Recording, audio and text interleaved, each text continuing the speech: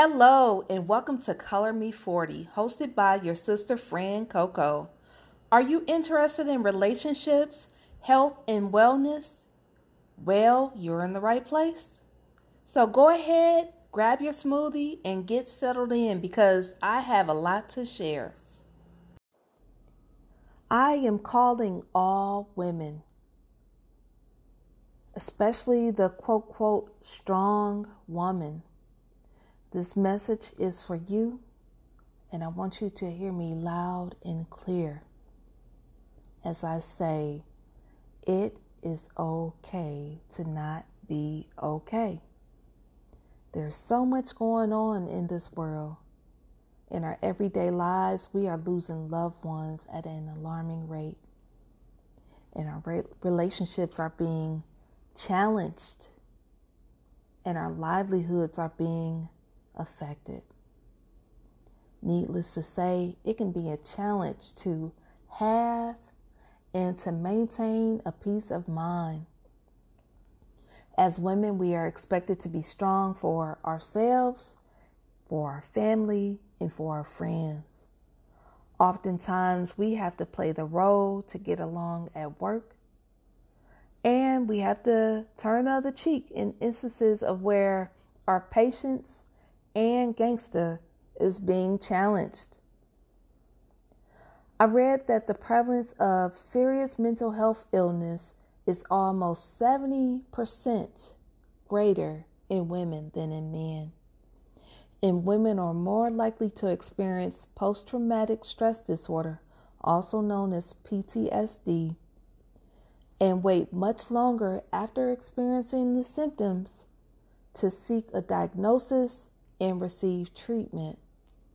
Not to mention the fact that exposure to violence makes women 3 to 4 times more likely to be affected by depression. Common symptoms of depression for women include feelings of sadness, hopelessness, useless, or emptiness, crying frequently, no longer enjoying favorite activities, loss of energy, an inability to focus, remember, or decide, an inability to sleep, sleeping too much, or struggling to get out of the bed, having a loss of appetite, weight loss, or overeating in an attempt to, quote, feel better, thoughts of self-harm, death, or suicide, having persistent headaches, nausea, or other physical pain that doesn't improve with treatment, or becoming easily annoyed or angered. In the event you are experiencing any of those symptoms, I want you to know that it is okay to not be okay. However, it is important for you to get help. And there are a number of health practitioners that can assist you. You have psychiatrists who are medical doctors that specialize in mental health. Psychiatrists are able to diagnose and treat mental illnesses. They can also write prescriptions and offer counseling via psychotherapy. You also have psychologists who hold doctorate degrees. They provide psychological counseling in groups and in one-on-one sessions. Oftentimes they cannot write prescriptions. However, they work with providers who can prescribe medications. There's also psychiatric mental health nurses who are registered nurses with training specifically in mental health. Finally, there are licensed clinical social workers and licensed professional counselors. And these providers typically hold master's or doctorate degrees, and they have relevant clinical training. Both of these professionals provide counseling and other services, although they cannot prescribe medications. There are also support groups available, and you don't have to face any of these struggles alone.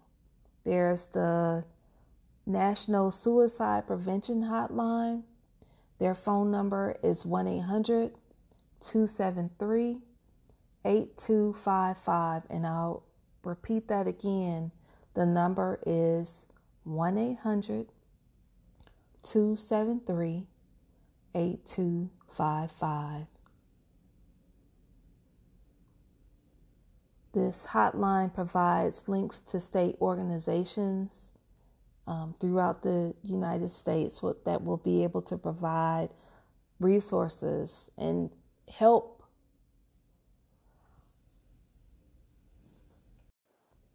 Maintaining good mental health entails developing skills to cope with the ups and downs of everyday life. I have a few tips that will help with the process. First tip is improve your mood by exercising regularly. Exercise releases endorphins, which are chemicals that help alleviate stress and promote calmness. Regular physical exercise also improves your sleep, in addition to reducing symptoms of anxiety and depression. Tip number 2 is to eat a balanced diet. Consuming healthy foods have been found to improve a person's mood in addition to improving their physical health.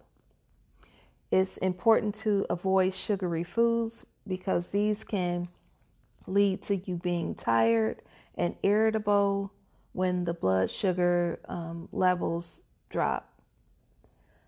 It's also important to minimize your consumption of alcohol and coffee.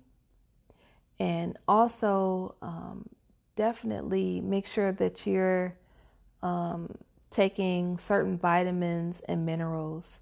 And so those would include selenium, iodine, vitamin B12, calcium, iron, and zinc. Because these vitamins and minerals will help to alleviate the symptoms of depression. In instances of where you're in a high stress environment, it's important to find a job that you enjoy. And I know that could be a challenge. But I'll say often a woman's mental health issues can be exacerbated by her employment. And changing a job can give such a woman a renewed sense of purpose and alleviate the effects of their illness. It can be difficult for women who suffer from mental illness to rejoin the workforce or switch jobs. However, many states and mental health services offer vocational rehabilitation services, employment support, and free employment and job counseling services. The main thing is to get help. It's important to talk about it and get it out there. There's such a stigma with, getting help, and stigma around just our mental health in general. And it's really important just to have strategies and ways to overcome our challenges with mental health. And as women, we can be empowered to reclaim the fulfilling, enjoyable, and purposeful lives that we so richly deserve. In closing, I want you to know, strong woman, I love you, and I need you to be here. I need you to know that you are seen, you are heard, you are wanted, you are deserving, you are loved. It's okay to not be okay. Get the help that you need when you need it. Thank you for listening to this episode of Color Me 40. Be sure to listen to future episodes on your favorite podcast app. I am your sister friend Coco, wishing you a beautiful day filled with tons of laughter and a big Kool-Aid smile.